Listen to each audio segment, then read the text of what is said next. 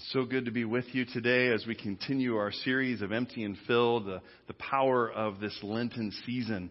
And so we're glad that you are here. Many of you, maybe this is your first time during this season, so I want to catch you up briefly. The question is, why Lent? Why do we do this? Why was this incorporated into the church calendar year? Why did they say this would be a good thing for us to do on a yearly basis? The understanding was that they know that it is our human tendency to kind of drift into patterns and patterns away. And we need to be confronted with some things on a yearly basis because we have this tendency to do these things. So why do we have Lent? Well, first of all, Lent is a season of facing our sin.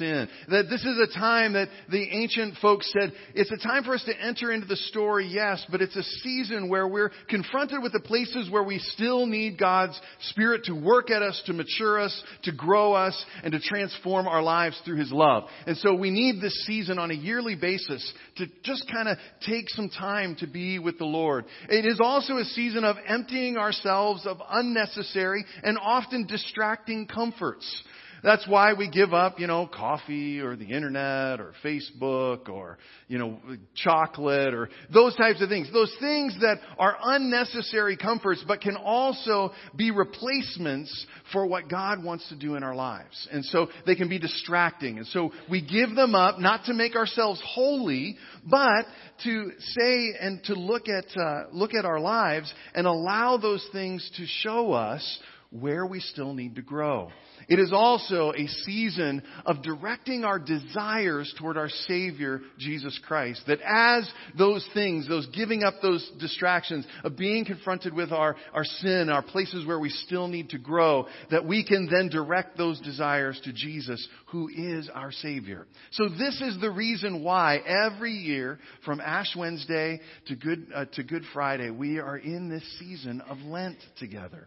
This is a good season, a good discipline, a good reminder of every year why we do these things. So today, let's look at our reading for today, and we're going to read from right before where Paul so beautifully read for us, and we're going to read in Philippians 3, and we're going to start at, 4b. It's the second half of verse 4. It's on page 803 in your pew Bible if you want to take that out. However you get your Bible, you can grab one in the pew in front of you. You can get it online. You can get it with a Bible app. Hear the word of the Lord this morning. If someone else thinks they have reasons to put confidence in the flesh, I have more. Circumcised on the 8th day, of the people of Israel, of the tribe of Benjamin, a Hebrew of Hebrews.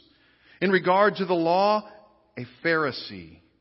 That means he had at least the first 5 books of the Bible committed to memory. And what any important rabbi had said about anything in those first 5 books. Anybody there yet? Not me. Okay. All right. A Pharisee. As for zeal, persecuting the church. Anyone that was outside of Judaism, who claimed to be Jews and who followed this Jesus of Nazareth, I persecuted them because they did not know the way. I knew the way. And my commitment to what I believed led even to persecution. That's how strongly he believed. As for righteousness based on the law, faultless. That's a big claim. But, he goes on, whatever were gains to me, I now consider loss for the sake of Christ. What is more, I consider everything a loss because of the surpassing worth of knowing Christ Jesus my Lord, for whose sake I have lost all things. I consider them garbage, that I may gain Christ and be found in Him, not having a righteousness, a right relatedness of my own that comes from the law, but that which is through the faithfulness of Jesus Christ. Pause right there, because many of you, including this Bible here, has a little highlight there, because some of your translations say faith in Christ. A better translation of that is the faithfulness of Christ. If you look right down in your little margins, it will say, or through the faithfulness of. I believe that's a better translation. Because oftentimes we can say, oh, it's my faith, it's my belief in Jesus that makes me saved. No, it's because Jesus was faithful. It's because Jesus was faithful all the way to the cross and through hell on to resurrection. That is why I can have right relationship with Jesus. Now, it includes faith. We'll talk about that in a minute. But not having a righteous, let's go back to verse 9. And to be found in Him, not having a righteousness, a right relatedness of my own that comes through the law, but that which is through the faithfulness of Christ. The right relatedness that comes from God on the basis of faith. So I still have to say yes, but it's because Jesus was faithful. I want to know Christ. Yes, to know the power of His resurrection and the participation of His sufferings, becoming like Him in His death, and so somehow attaining to the resurrection from the dead. This is the word of God for the people of God, and our response is, thanks be to God. Amen.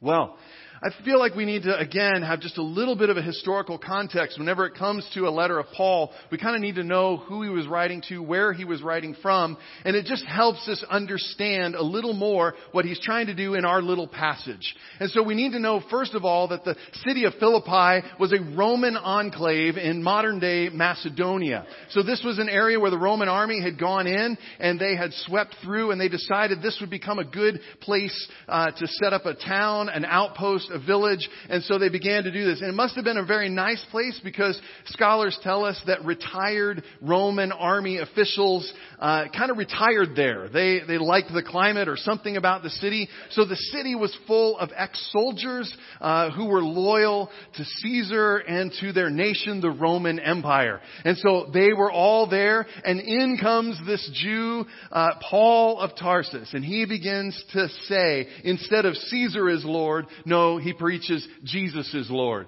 Instead of Caesar is the Son of God, which the Romans would have believed, he says, no, Jesus is the Son of God. Where they would have said, Caesar saves us, he would say, no, Jesus saves us. So, you would think that that wouldn't go very well. But obviously some people found that to be good.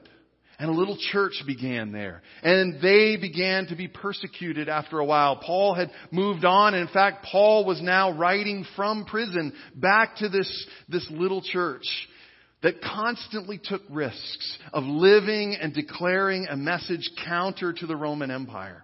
And so they were under a little persecution, but they sent him a basket, and Epaphroditus came to deliver it. So he was both saying a thank you to this little church and then wanted to encourage them. The other thing that we need to know about the book of Philippians is that it centers fully on chapter 2. And so I feel like you need to hear this, although it is probably something that you have heard before. Paul really wants to focus everything around this passage. This passage, if you back up just a chapter, will begin in verse 5 of chapter 2. In your relationships with one another, have the same mindset. Phronesis, the attitudes, the mindset, as Jesus Christ, who being in the very nature God, did not consider equality with God something to be used to His own advantage. Rather, He made Himself nothing by taking on the very nature of a servant, being made in human likeness and being found in appearance as a man. He humbled Himself by becoming obedient to death, even death on a cross. Therefore, God exalted Him to the highest place and gave Him the name that is above every name, that at the name of Jesus every knee should bow in heaven and on earth and under the earth, and every tongue confess that Jesus Christ is Lord, to the glory of God the Father. This is the focus of the whole thing. And we'll see this, because even though it's a thank you note, he begins to look and show and point out examples of someone not following like Jesus, not using things to their own advantage, giving them up in order to serve others. So if you look at chapter 1 and get through there, he says thank you, he greets them, and he tells them, you didn't have to do this. You had the advantage. I'm in jail and you have all this. And it's a long journey and it's a long distance. And you sacrificed of your own stuff. You didn't equate your own wallets and food and all of that as something to be used for your own benefit. You gathered for me and you sent it out. Thank you. And then he talks about Epaphroditus who brought it. He said he didn't have to do this. This wasn't something that he signed up for, but he willingly chose to take this gift on a long journey, and he became violently sick, and we thought he was going to die. He sacrificed to be a servant to me, to bring something to me. That's like Jesus. Then he has our little hymn that we just read, and then we move on to what we are going. Because what was also beginning to happen in this little church is that group. Last week we talked about them in Rome, where they were saying, because we're Jews and we have the law, we should be in charge. And Paul says, the thing you're claiming to win your argument is the very thing that's defeating you. Don't do that. All are equal. This group had found its way to Philippi as well, and was starting to talk about Paul's past and talk about what Paul had done in Judaism. They began to boast and say, in particular, if you are a non-Jewish Christian, you need to go through our system in order to become a Christian. And Paul says, no, let me talk about this. And he's going to tie it back in beautifully to what we have seen. We just read. We're going to look at that more in a second. But what is he saying when he says, okay, I have all of these things. I've got all those things. If anybody had reason to boast of their accomplishments, Paul says, I have more. And he goes through all of those. They don't kind of make sense to us nowadays. But he was saying, I was a Hebrew of Hebrews. He said, I'm as Jewish as they come. I've done everything. In fact, he says, I was faultless when it comes to following the law. But here he is. He wants to be like Jesus. And so he says, I can't use those to my own advantage, but I consider them now rubbish. I let them go. I let them go. We're going to have to look at that because Paul is trying to tie us and this little church in Philippi back to that beautiful hymn about Jesus and calling us, if we are followers of Christ, to be followers of those who let go of advantage in order to serve. That's a hard message. So what is Paul saying? Paul is saying in this that the criteria you think makes you worthy of Christ can be the very thing that blocks your path to Christ. It can be the thing that you kind of puff yourself up with. And that's not like Christ, who is in the very form of God, but gave everything up, even to the point of death on a cross. He said, if you want to get to Christ, it's through the cross, not through the glory of your accomplishments. The criteria you think makes you worthy of Christ can, in fact, block your path to Christ. Now, this should get us thinking in this direction. It should get us thinking that sometimes the hardest things to let go of are not our blights, but our blessings. It's not our sins, but our superiority complex that can be sometimes the most difficult thing to let go of. Because we work so hard for those accomplishments. We work and we've studied, and I'm paying until I'm 62 years old for those diplomas that I covet so rapidly. But Paul wants us to know, but that's not what Christ did. Christ let go of every advantage in order to become a servant, even to the point of death.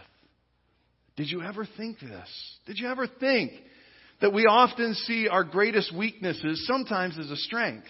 That there is a strength in our weakness. In fact, Paul will say that later on. But what also if our greatest strengths are sometimes our greatest weaknesses? In psychology, we would say that every strength kind of has a shadow side. It's not necessarily evil or bad. It's just a thing we want to hide. We don't want other people to see it, and we try and keep people from seeing that thing. And sometimes our strengths can be focused upon something that's a little more shadowy. And Paul wants to bring that to light. In fact, Erin Straza in her book, Comfort Detox, says this: the blessings of food, relationship, or material treasures can be used and enjoyed appropriately, but they can also become substitutes for our greatest comfort. What Paul would say, the surpassing worth of knowing Christ Jesus, my Lord. That is part of why there's this season of being emptied to be filled. It is to be emptied of those things that are distracting us from the surpassing worth of knowing Christ Jesus, our Lord.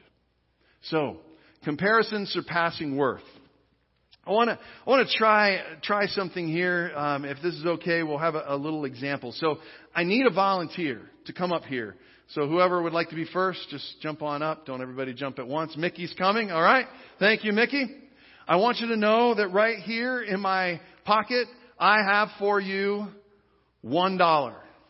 Look at it. It is completely whole. Does this look like a good $1? Yes. Everything's okay? Yes. Now, with this $1, you would be able to buy a song on iTunes. Can you still buy a candy bar for $1? On occasion, maybe. Depends on the candy bar. So, I want you to have that. There it is. That's yours. You can keep it. But, now, I also have $10. Now, this $10 has a little rip in it, but I think it'll be okay. It doesn't look quite as nice as the $1, but I will let you know. Now, if you want to give me the $1 back or just lay it on the ground, you could have this $10 bill. Which would you prefer? The 10. The 10. Are you sure now? It has a little tear here. That's fine. That's fine. Okay. All right, so lay that one down, and I'll give you this 10. Now, why did you choose the $10 bill over the $1 bill? It's worth more. So the surpassing worth of $10 was better than the $1. Right. Amazing.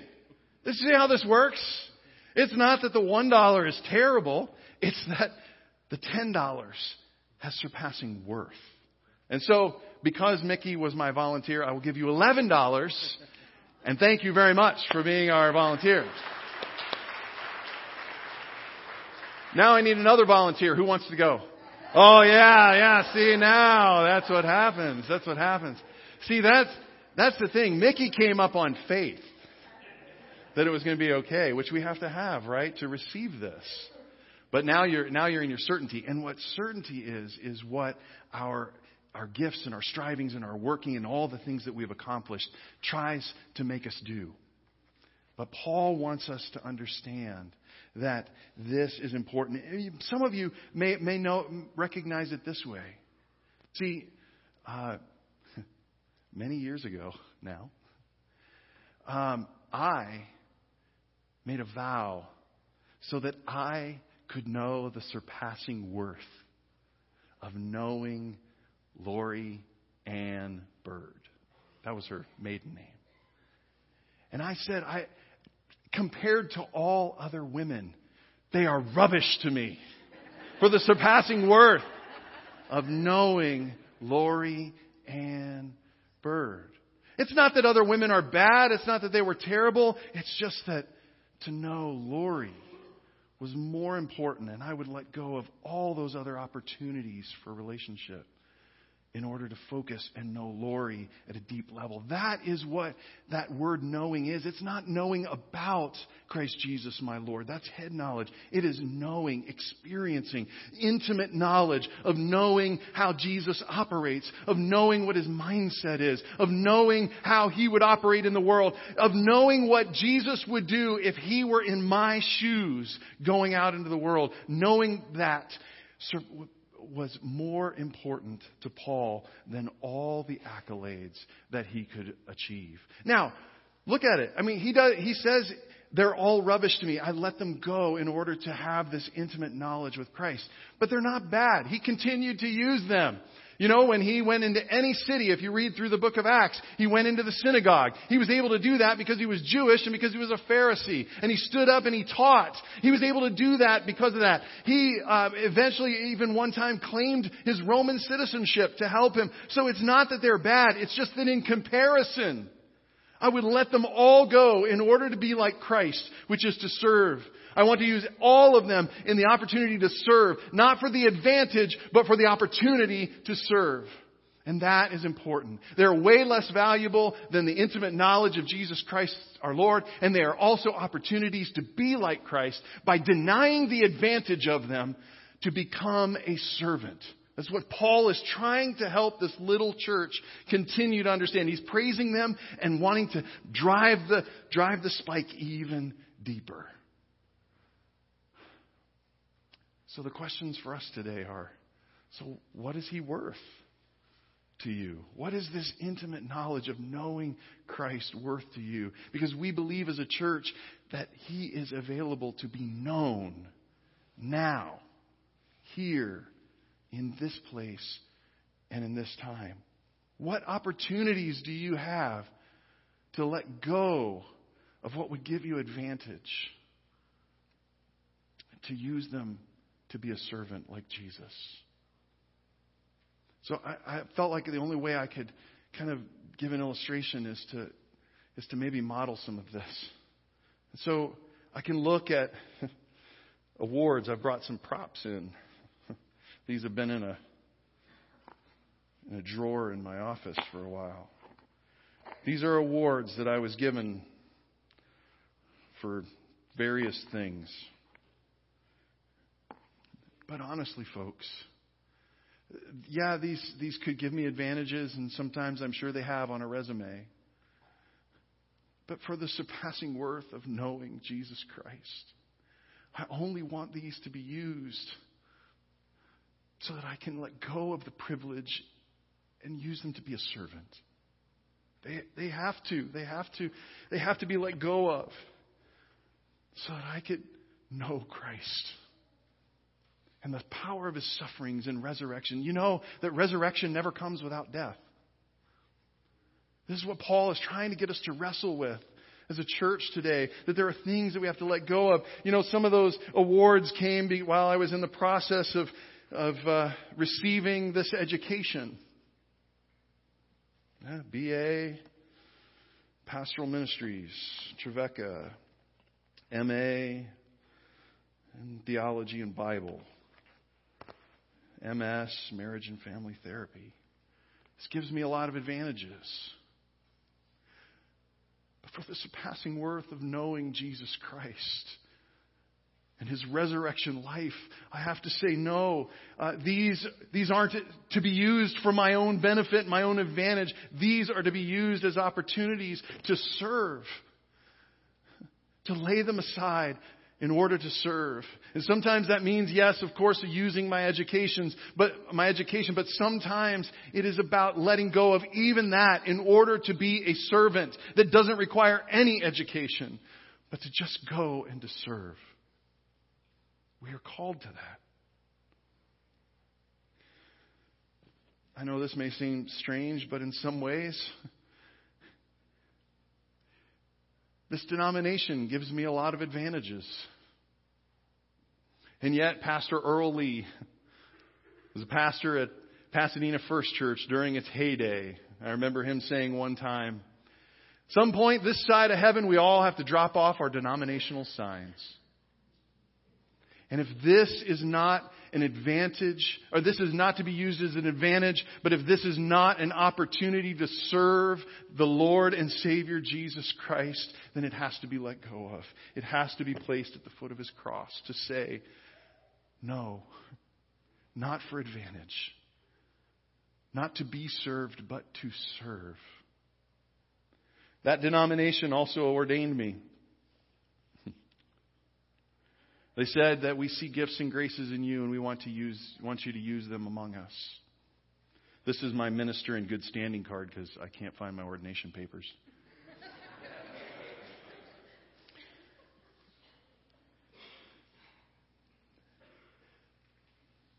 This can be used.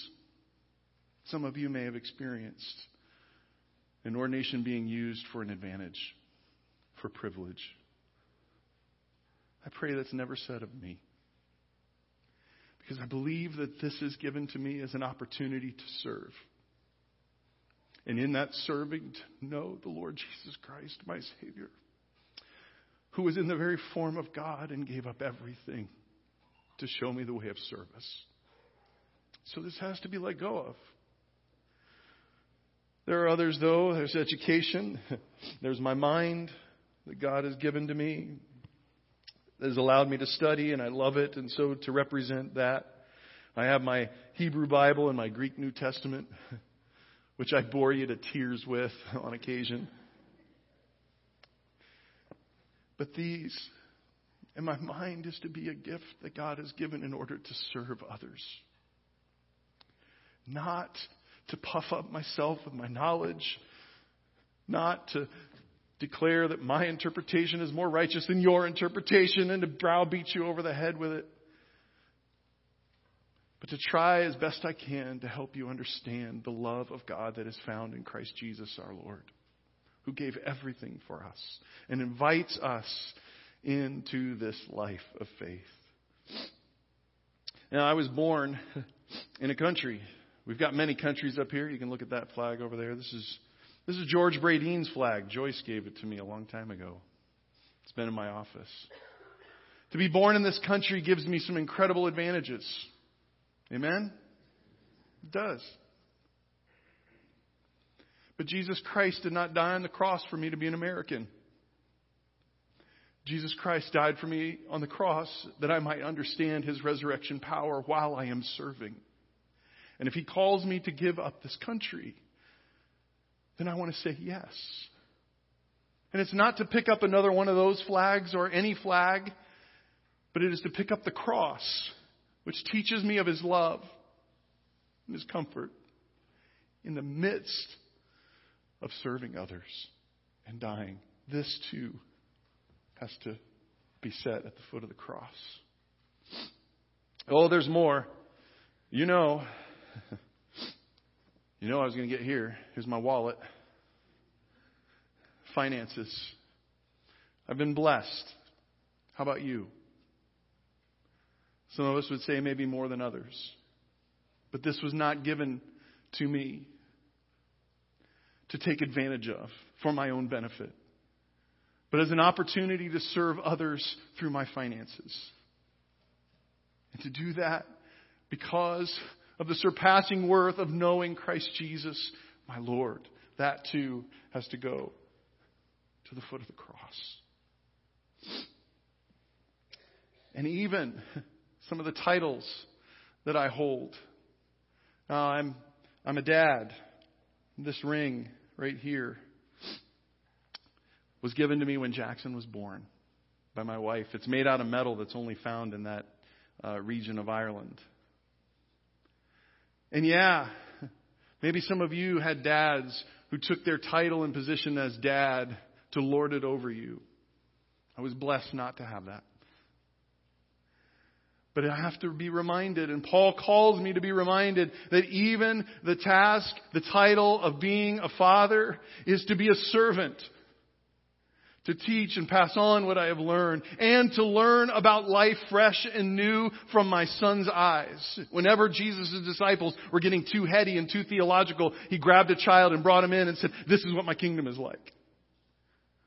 So even this becomes an opportunity to serve. I was going to take off my wedding band, but I don't think it will come off. And I'm not going to cut my finger off, so... But I will say that this too, husbands, do you realize that this is not a title to take advantage of?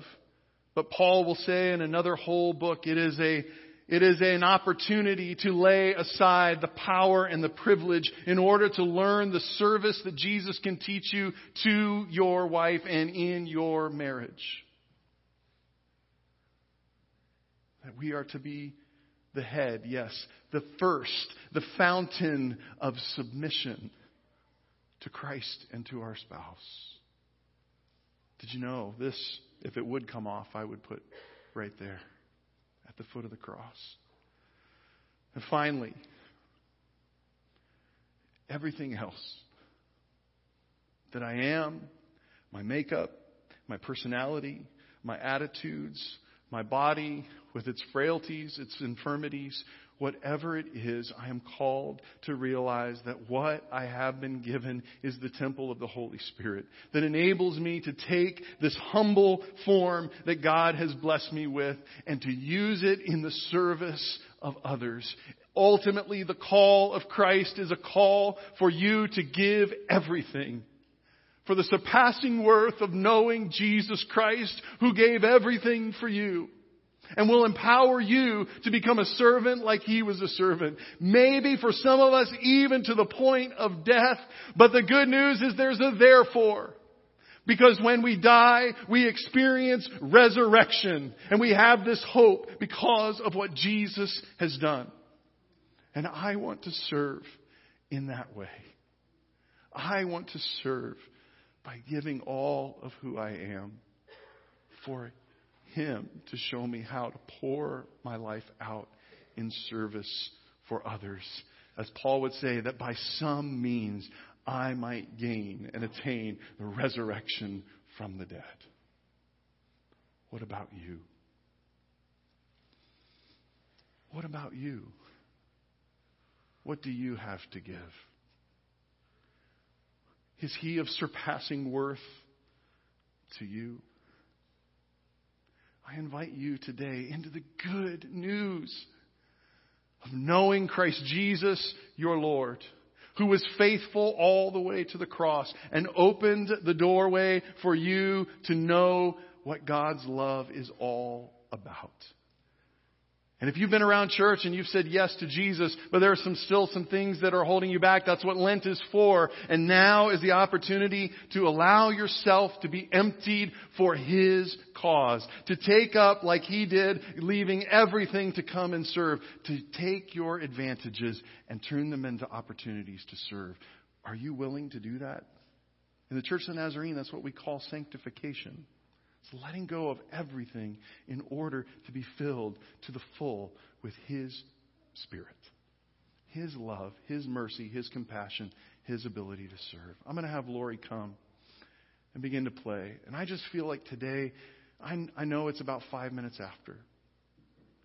But I feel like there are some of us who need to come and pray.